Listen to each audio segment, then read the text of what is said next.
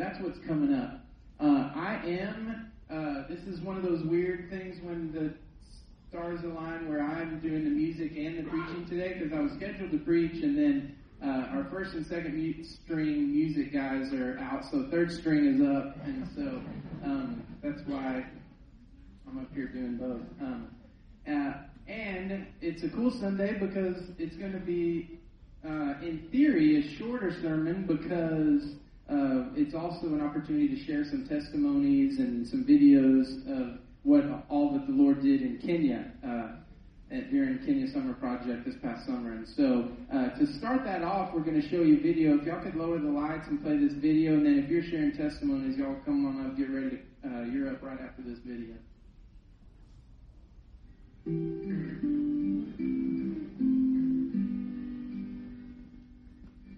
Thank you for the cross that you have carried. Thank you for your blood that was shed.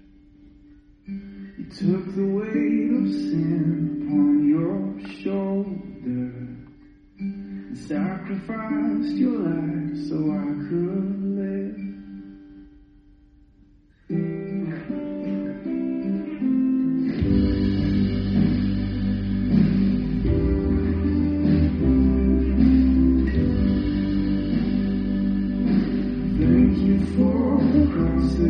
I'm Brittany. I'm a student at Texas A&M, and I am a student on Summer Project Trip here. We're here doing Explore studies as well as encouraging believers to play their part in the Great Commission.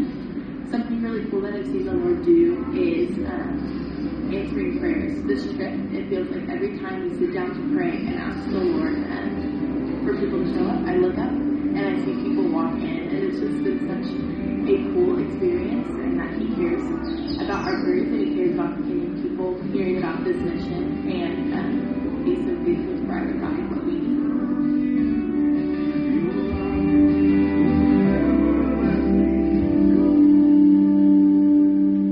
Thank you for your death and resurrection. My name is Eric Wanjohi. I am from Kenya. I've had the privilege to participate in the Summer Project 2023, which I've found to be profound in ways that I could have never imagined. I've made good friends, some very awesome Mzungus from the USA, like this one of them, whose name is Aleki. It has been a really good time, equipping the Kenyan church, mobilizing them to continue embracing and sharing God's heart and mission of the world. So this trip's been really awesome. Been able to see a lot of people that have been super interested in kind of their minds and hearts totally opened and blown to what the Lord has.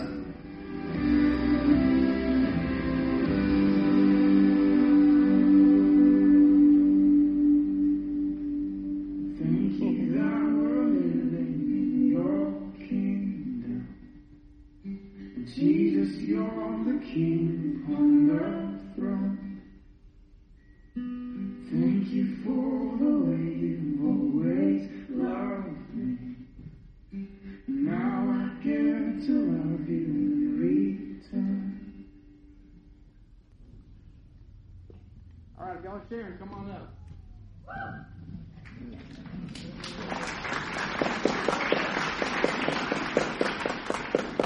Y'all come line up right up here.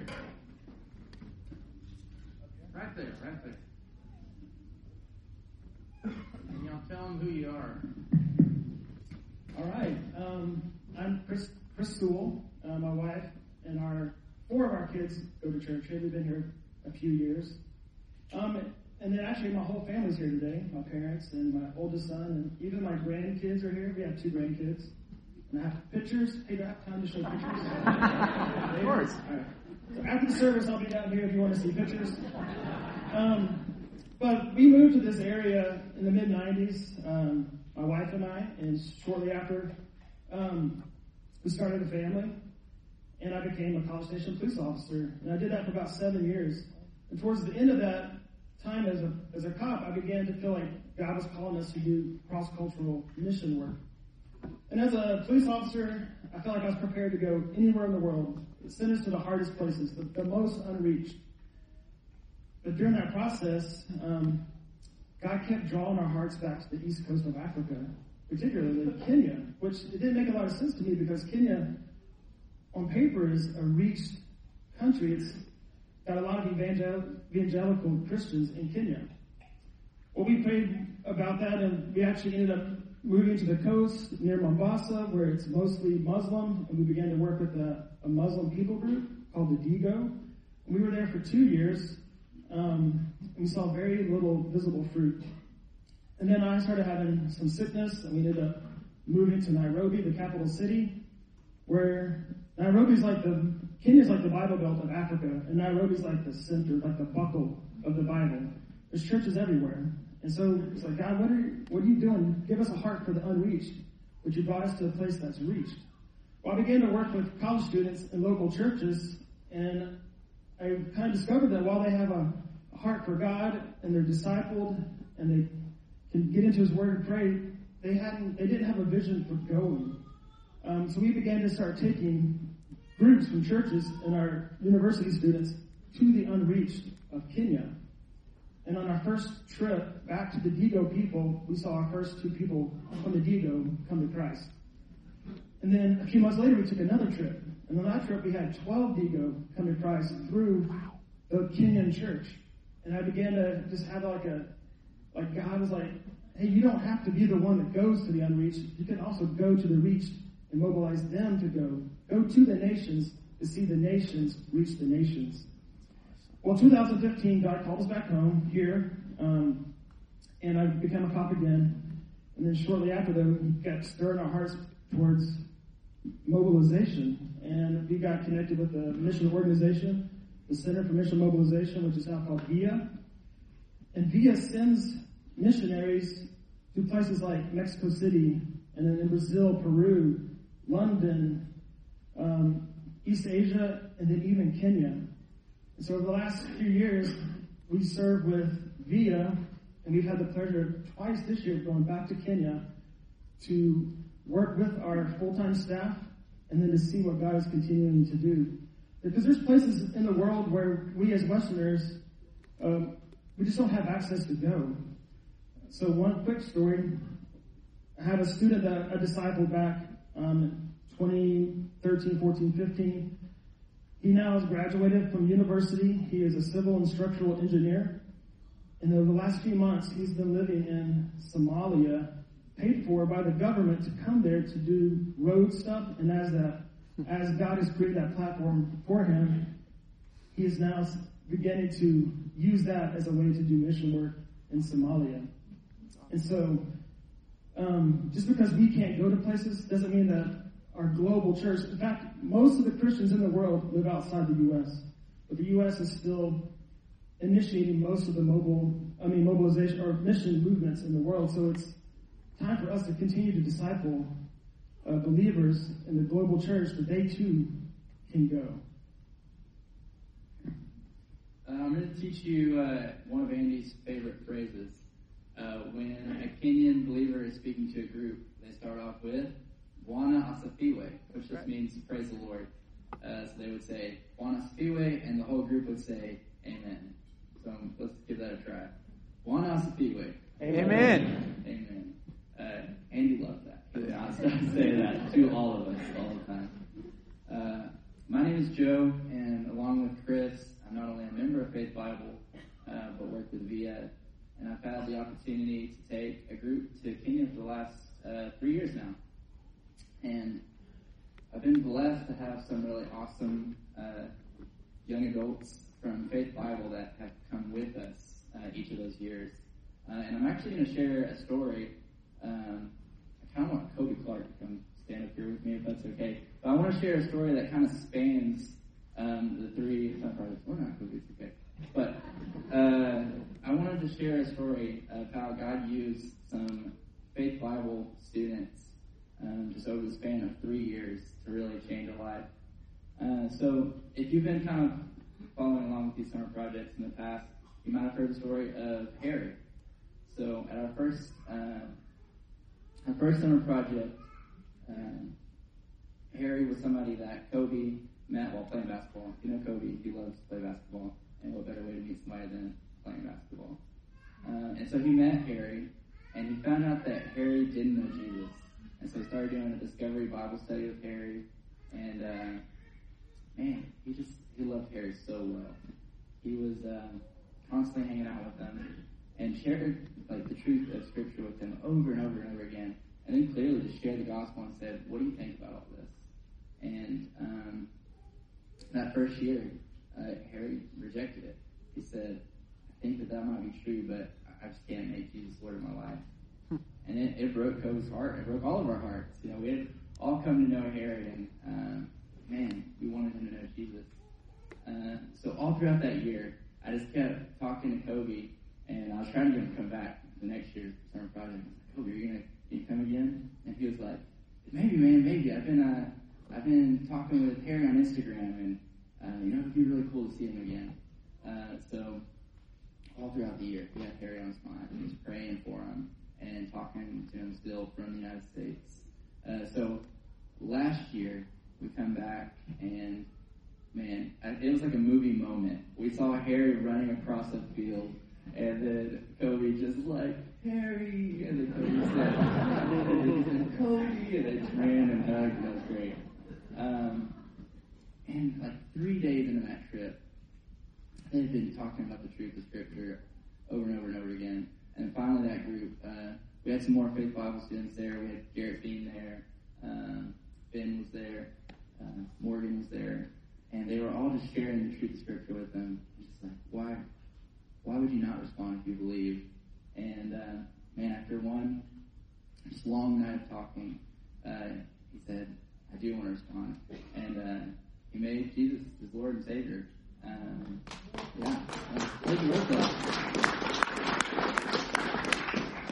But it didn't stop there. We were able to introduce him to Drew Lewis, who you may have heard from last week, who had just moved. Part of the reason we do Summer Project is to help some of the field team that we have that lives there long term, working with churches and believers to mobilize them. And so we were able to introduce the two of them. And throughout the last year, Drew's been able to disciple Harry, and they've got to walk through life together. Fast forward to this past summer, and Harry said, "Hey, I want to participate in your Summer Project this year. Now I want to be one of the ones that goes with you to these churches, and I want to mobilize other believers. I want to mobilize my own Kenyan church." Awesome.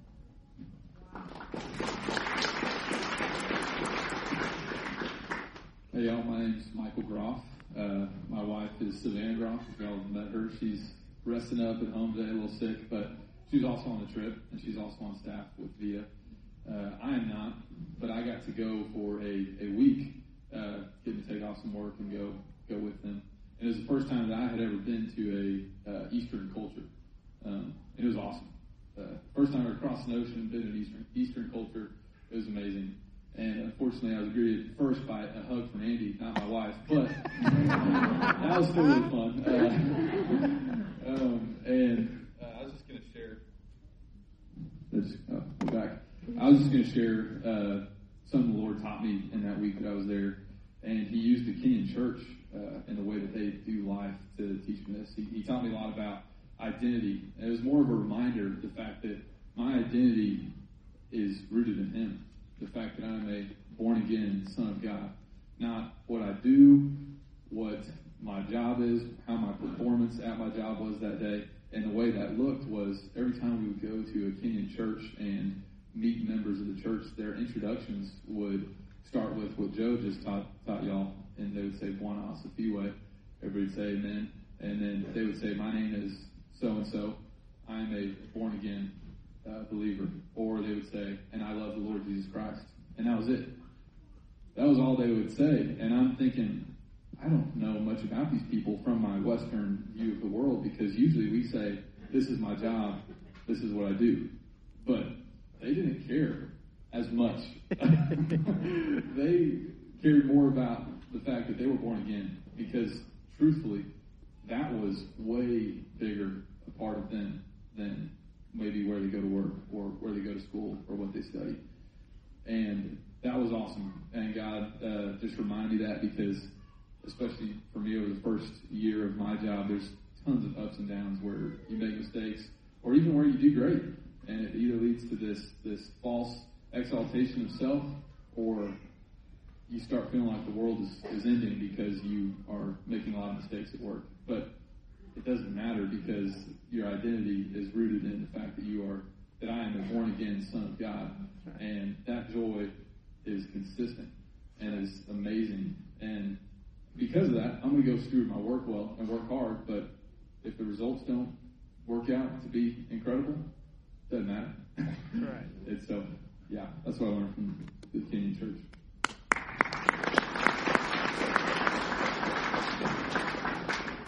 Hi guys, I'm Brittany. I'm a student at A&M. I'm a member here, and I've had the opportunity to serve with youth this past year, and I love this church. And in my time in Kenya, I got to just love the global church even more.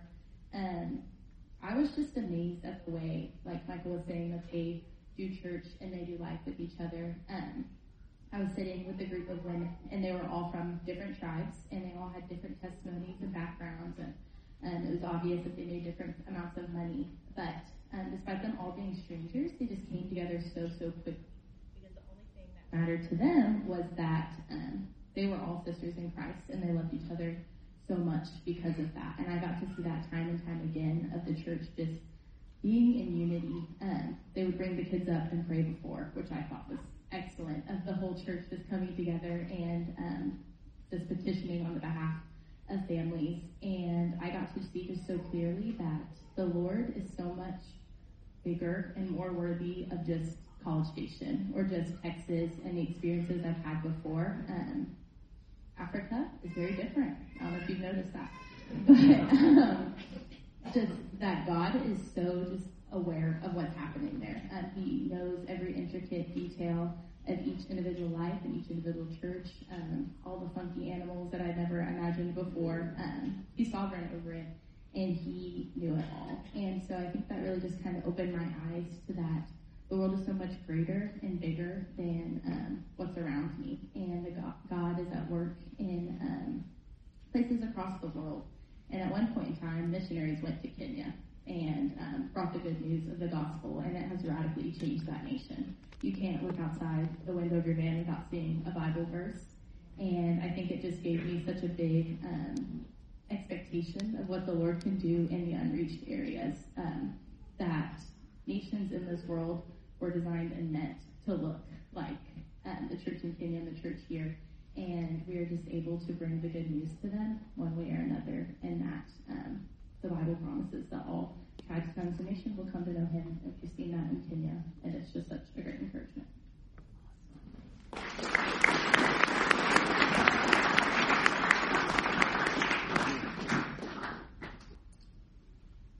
Yeah, one thing that always gets me happened when I went to, El Salvador and Romania and in Kenya. Just the most impactful parts for me is usually whenever we're worshiping.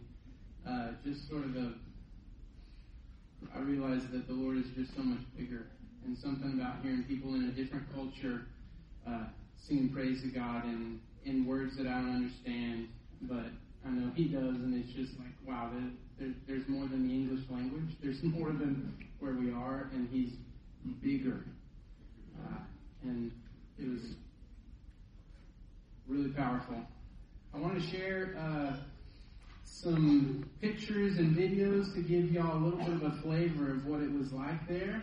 And some of these I'll talk over a little bit. I don't remember what's first. Go ahead and show me. All right, yeah, so go ahead and hit play. So this is the just a quick little scan of the school where the summer project, where all these students from A&M and other places were going around and meeting university students and walking them through this Bible study about how God's heart for all nations. And that's just a quick little scan of where they were. And what's next? Oh yeah, go ahead and hit play. I wanted to give y'all a flavor of the traffic, which was just sort of a free-for-all. And it was the I need them to hear this. Yeah. You going to hear lots of horns and stuff. There were a few traffic lights, but they were kind of recommendations. And you've got cars and buses. They were friendly. You've got these motorcycles that would have whole families on them. They just didn't care. There's like 4 or 5, and they have big boxes that have stuff on them. It was just sort of a soupy mess of cars and trucks and vans and bicycles and motorcycles and pedestrians all just, and it somehow works. And if you have an inch, you take it, and if you don't, you're the problem that's messing up the rhythm. It just works. And I don't know if you heard him, he said, be careful of your phone, because they will take it. And I was like, oh, okay, good to know. Thank you for that. So that was pretty wild. What's next? Oh yeah, I'm here. So the first half I was with the students who were talking to other students there in Kenya, and then the second half that I was there, I was with this pastors conference, which was awesome. Go to the next one. There's like 60 to 70 pastors from all over East Africa, some of them from like remote villages that were all came together in Via, who just met some people there that we're putting on this pastors conference. So the idea is get all these pastors and help them mobilize them, who are the nations, to go to the nations. And I had the privilege of getting to speak there. And let's see, what's next? I think it might be, so I met several of you. I could tell you stories of all these pastors, and let's have a taco and a coffee and I'll tell you more. Go to the next one. Each of these guys have crazy stories. Go to the next one. And then, Joseph, you're going to see Joseph there in the middle on the stage here in a second. Okay, go to the next one. Okay, so the pastors' conference concluded with the worship service. And the people that were scheduled to come and who were rehearsed and prepared to do music didn't show. So the worship service was an open mic. So what you had is a couple of leaders from this church and this village come up, and they'd sing a couple of songs. They would just start singing, and then somebody got up there on the piano, and they'd go, okay, there it is, and they could just find it, and then they start playing. Or usually would start with somebody clapping, because you need a beat, and then the drummer would follow that. And there's like no preparation, and it just kind of worked. They'd start singing, and people are singing and dancing and clapping and kicking, and then they'd do their couple of songs, and a couple other people from another church, from another village would pop up and come up and do another couple of songs, and it was awesome. It was like zero musical precision, and nobody cared. They were just ready to go. So go ahead and hit play. I want you to hear this. This is beautiful.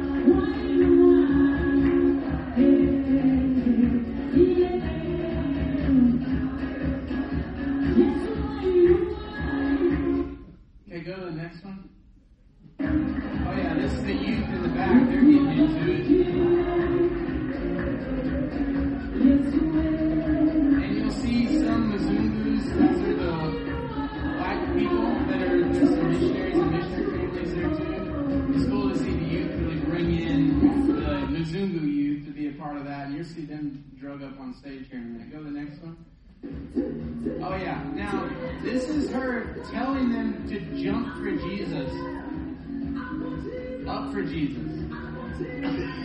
And they're not doing it enough, so she starts yelling louder here in a minute and just says, up, up.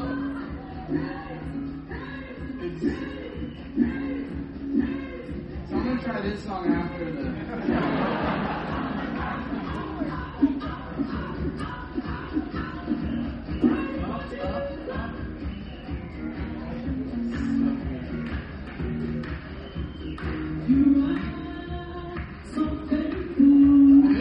goes in, like, I love it because you'll hear there's a lot of Swahili and stuff I don't understand, and then they'll just go into English. And you just heard that last line, you are so faithful. Do the next one. She continues the song.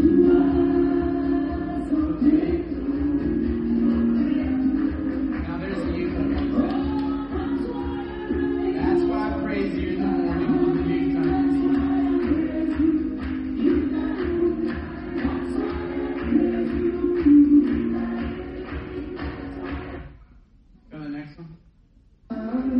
Oh yeah, this is Joseph. So he gets up, he starts to sing, and then he decides, now wait a minute, I need to preach to y'all for a minute.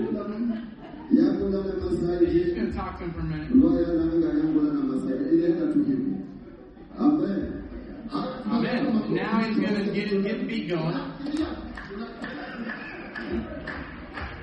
And now he's going to start hollering. He's got a cool voice. They don't know what to do. I don't know how. But this wasn't planned. And the sound guy appreciates that he's not actually slapping on the mic. That's what I do.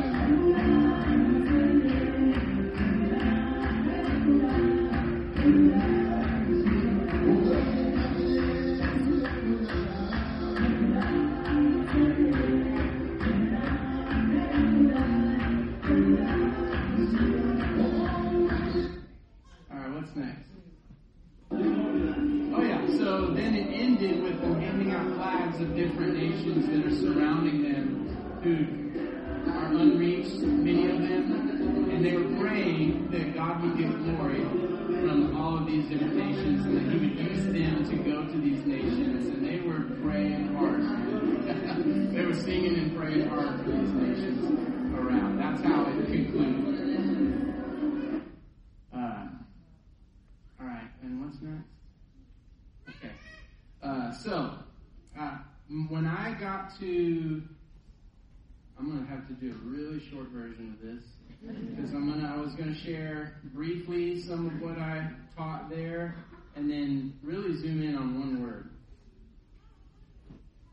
And we talked, first of all, about glory. And y'all heard when Dan has preached the story of His glory and just through the whole of Scripture, how God, everything that God does is for His own glory. And that is not to take away from us. In working for His own glory is actually infinitely better for us. And how through, you see it all through Scripture. And we went through that. So, take a look. You can see there's the... In the Old Testament, it's kabod, it's weight, and in the New Testament, the word for glory is light. So you've got this weight and substance of who God is, and then whenever the things that come from Him, or that He says or does, they are like light radiating from Him, that you can see or hear and realize how awesome God is. So you'll see in Scripture that glory moves in two directions. Go to that next one. Glory goes down from God to man, all the different things that God says and does that say God is awesome to us. And then when we see and receive that, then we give God glory, which says, God, you are awesome. And go to that next one. So God, there's lots of things that God reveals His glory to us through all these things. And then at the bottom, man has a choice to either receive or reject that message that God is awesome. And you'll see through all Scripture, He did this so that they will know that there is a God in Israel. And once a man or a woman receives that message, submits to it, God is awesome, and surrenders to Him, then gives God glory through worship, evangelism, loving one another, living your life with a radical trust for the Lord. All of those things display and proclaim to the world around us that God is awesome. So this is how glory works. And in Habakkuk 2:14, it says, the earth will be filled with the knowledge of the glory of the Lord as waters cover the sea.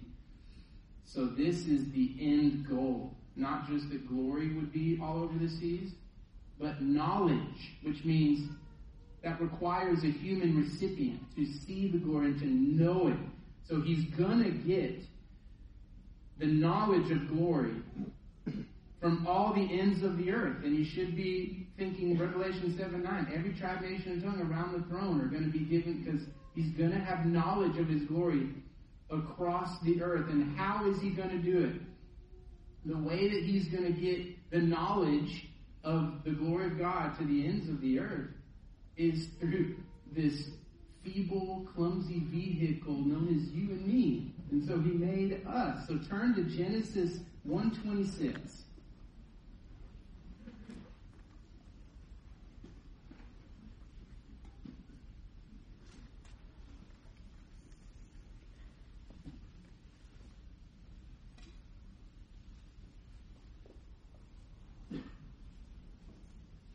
God is worthy of getting glory from every tribe, nation, and tongue. And the way that he's going to get them to know that he is worthy of that glory is to send humans that he creates. Here in Genesis 1:26, God said, let us make man in our image, after our likeness, and let them have dominion over basically everything on earth. Look at 27.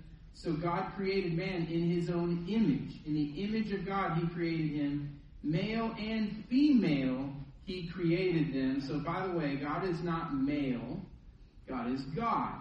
Male and female are equal representations, reflections of who God is. Because he is both protector and conqueror and logical linear thinker and wisdom. And he is also nurturing and loving and compassionate and intuitive and relational, and they are both equal expressions of who God is, made in his image. Verse 28, God blessed them and said, be fruitful and multiply and fill the earth. Because remember, it's going to be as the water covers the seas. They're going to multiply and fill as these images. So when people look at these people, they see, wow, God is awesome. And they hear what they're saying and how they're living. And they go, wow, God really is awesome. So he makes them in his image and says, multiply. Spread out. And so men and women were made with the express purpose of multiplying and filling the earth with his image. But once people multiply and spread out, what exactly are they supposed to see? What exactly are the nations supposed to see when they look at these images of God? They're supposed to see the glory of God. They're supposed to see the rule of God. See, he says rule over it, right?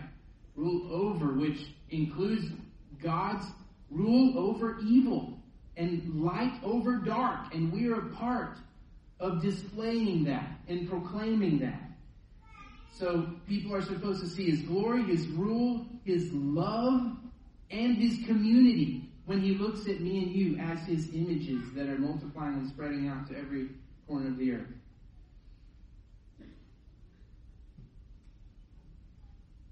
And the idea is, look, God made male and female because with just one, you can't reflect a God who is in eternal community with himself. Which is why it says in Genesis 2, verse 7, the Lord God formed the man of the dust from the ground and breathed into his nostrils the breath of life, and the man became a living creature. So, he takes dirt and breathes life into it. And I imagine man being sort of like this lump of dirt, this clay that God's like puts together and like, okay. Now, that's not quite right. Because I am both one and more than one. And this is one. So, he says, this isn't good. And so it says in verse 18, chapter 2, verse 18, then the Lord said, it is not good. By the way, on the other days of creation, he's saying, it is good, it is good. And then he makes man and he goes, it is not good. woman, and then what does he say? Very good. And so, it is not good that man should be alone. I will make a helper fit for him. Okay, that's the word we're going to dig in on, helper.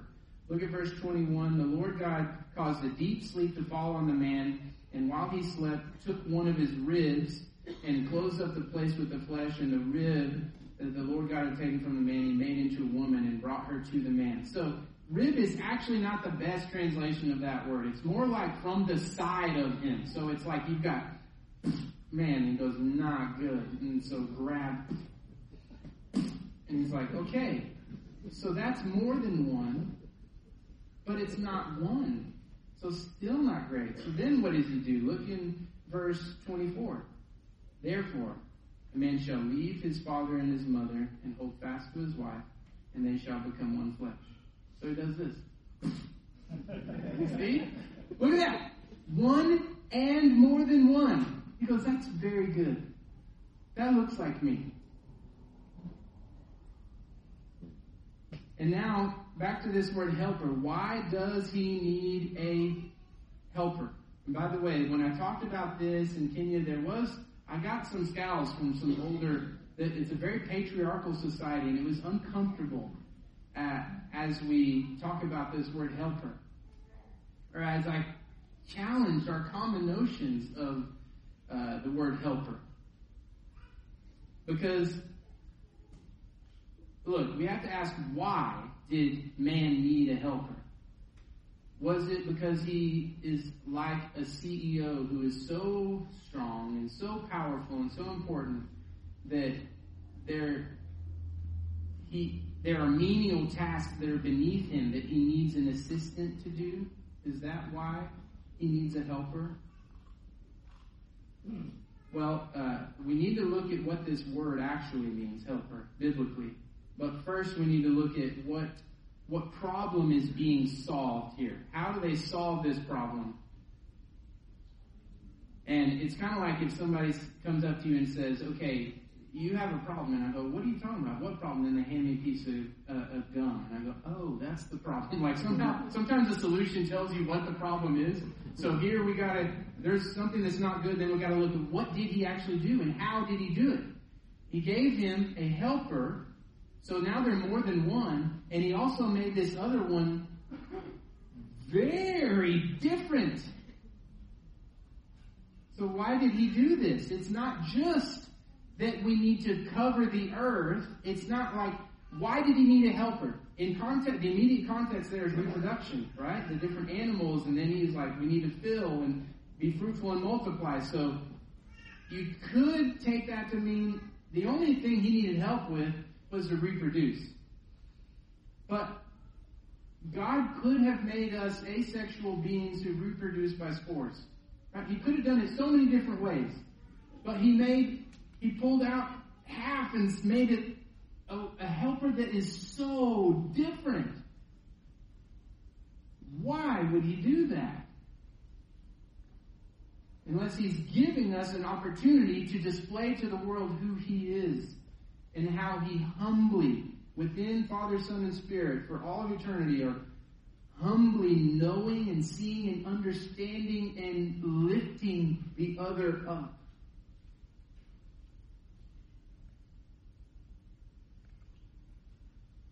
Apparently there's different gifts that I don't have that reflect the glory of God that other people around me and my wife and the church around me has. If he didn't want us depending on one another and appreciating one another as his image bearers, he would have made us all cookie cutters. Carbon copies of one another. If it was just about numbers, he'd have made us all exactly the same. But he's up to something. He's displaying this, who he is. And by the way, it's another opportunity. Part of how we're showing him to the nations and to the world around us is to put his love on display. And for one, I can't display love by myself. I have to have someone to love. And to humble myself and to serve and to sacrifice and to see. And this is how I show and put on display and image the love of God to the world around me.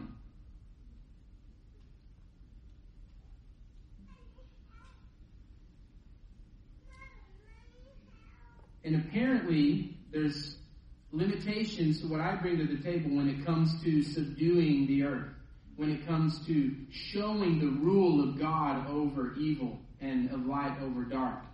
That there are spiritual gifts and strengths that my wife has that I do not have. And by the way, if you're single, you're not excluded here. You're either in desperate need of a spouse to accomplish what God has called us to do, or you're in desperate need of the body to be married to the body of Christ. The only thing that is clearly not an option here is for one believer to live in complete isolation by him or herself and to think that I'm imaging God.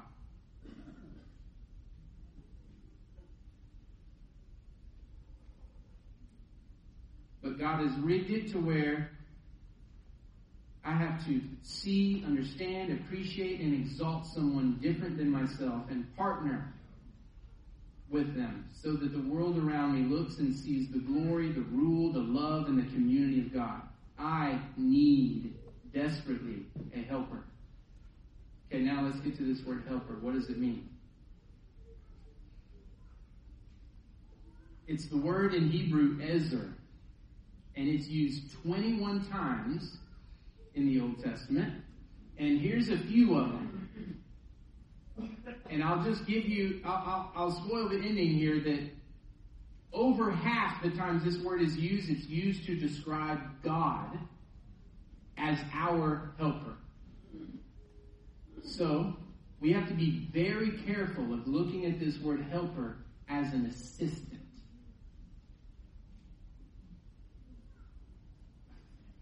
God didn't come and rescue me because I needed an assistant to do the menial task that I'm too important to do.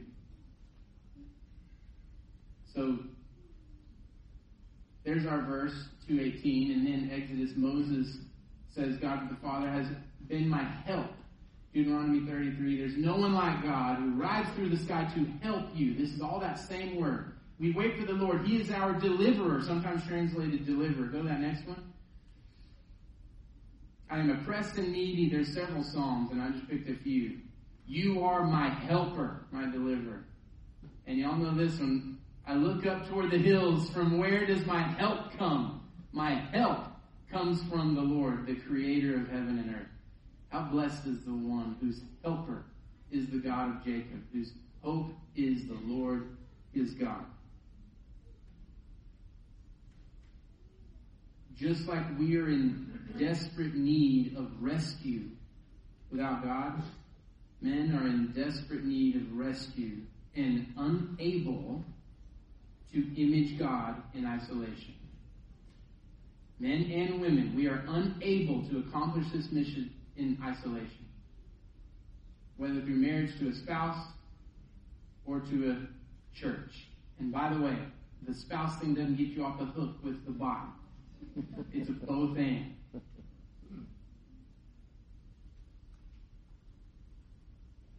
I like how the Net translates this word helper in 2:18. It says an indispensable companion. Bible Project, Tim Mackey calls it a rescuing ally. So why is it not good for man to be alone? It's not because he's so strong and important he needs someone else. It's because he's weak and in desperate need of help to accomplish the task God has given him. So yes, I am in desperate need of my wife, Kristen. And at this pastor's conference, that guy Joseph with the blue and white, he got up to share at the end, and I was a little nervous because I was pressing. And I was worried I was damaging the relationship between them and Via, because did I push too hard, too fast? But this one guy stood up and he said, I just wanted to share what I've learned today and what the Lord has taught me, that we need, and he was talking about this word Ezer, and then he looked around the room and he said, brothers, we need to stop treating our wives like slaves and treat them as equal partners.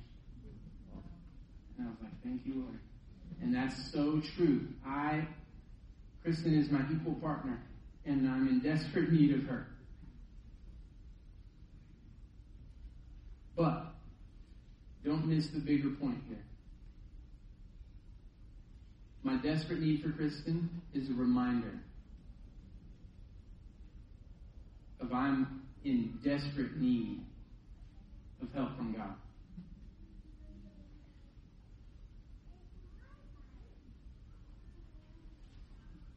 And if I don't recognize my desperate need for my wife,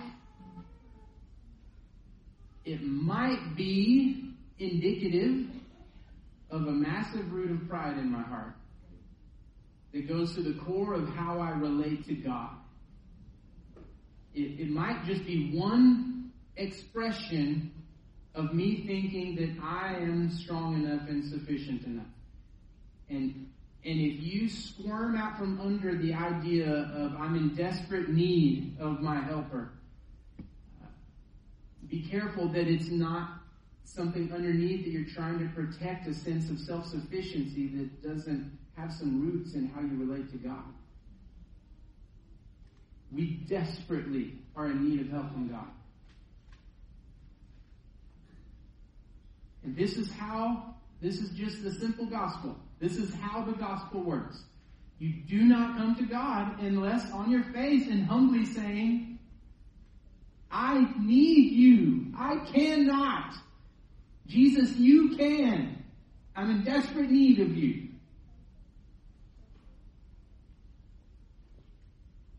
We need help. God sees our need and He sends help. And how does He send help? He sends Himself. How crazy is that? Where does my help come from? It comes from the Lord. Because He sends the Lord. He sends Jesus in the flesh. Look at Hebrews 13:5. I will never leave you nor forsake you. So we can confidently say, the Lord is my helper.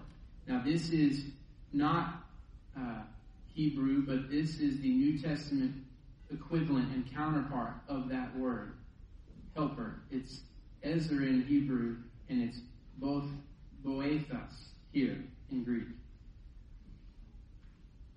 Helper. The Lord is my helper. Jesus is my helper. And He came not to just help me beside me, but He came to dwell within me. And He came to stay. Do you remember what He said in John 14:6? When I go away, I'm going to send a helper. And the Spirit is the means by which Jesus Himself lives in and through us to help, to rescue. That word help is not Him assisting us because we just need a little nudge. It's Him taking over because we're in desperate need of rescue.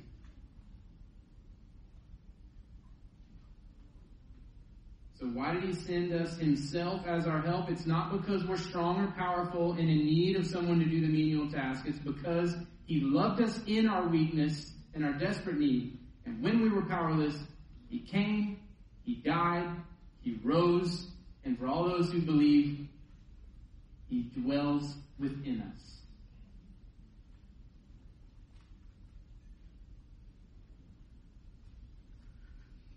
I better stop there.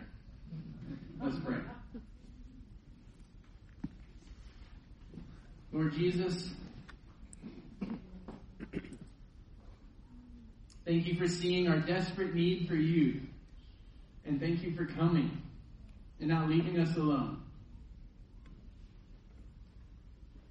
It's so simple, really.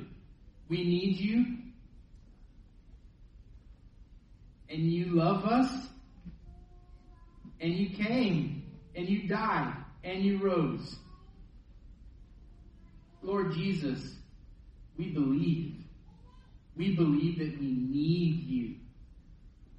I need You to say anything. I need You to sing. I need You to think and do what I'm supposed to do right now and for the rest of the day, the rest of my life. Anything I do apart from you is filthy rags. I need you. We need you. And we believe, Lord Jesus. And we thank you and we praise you. Amen.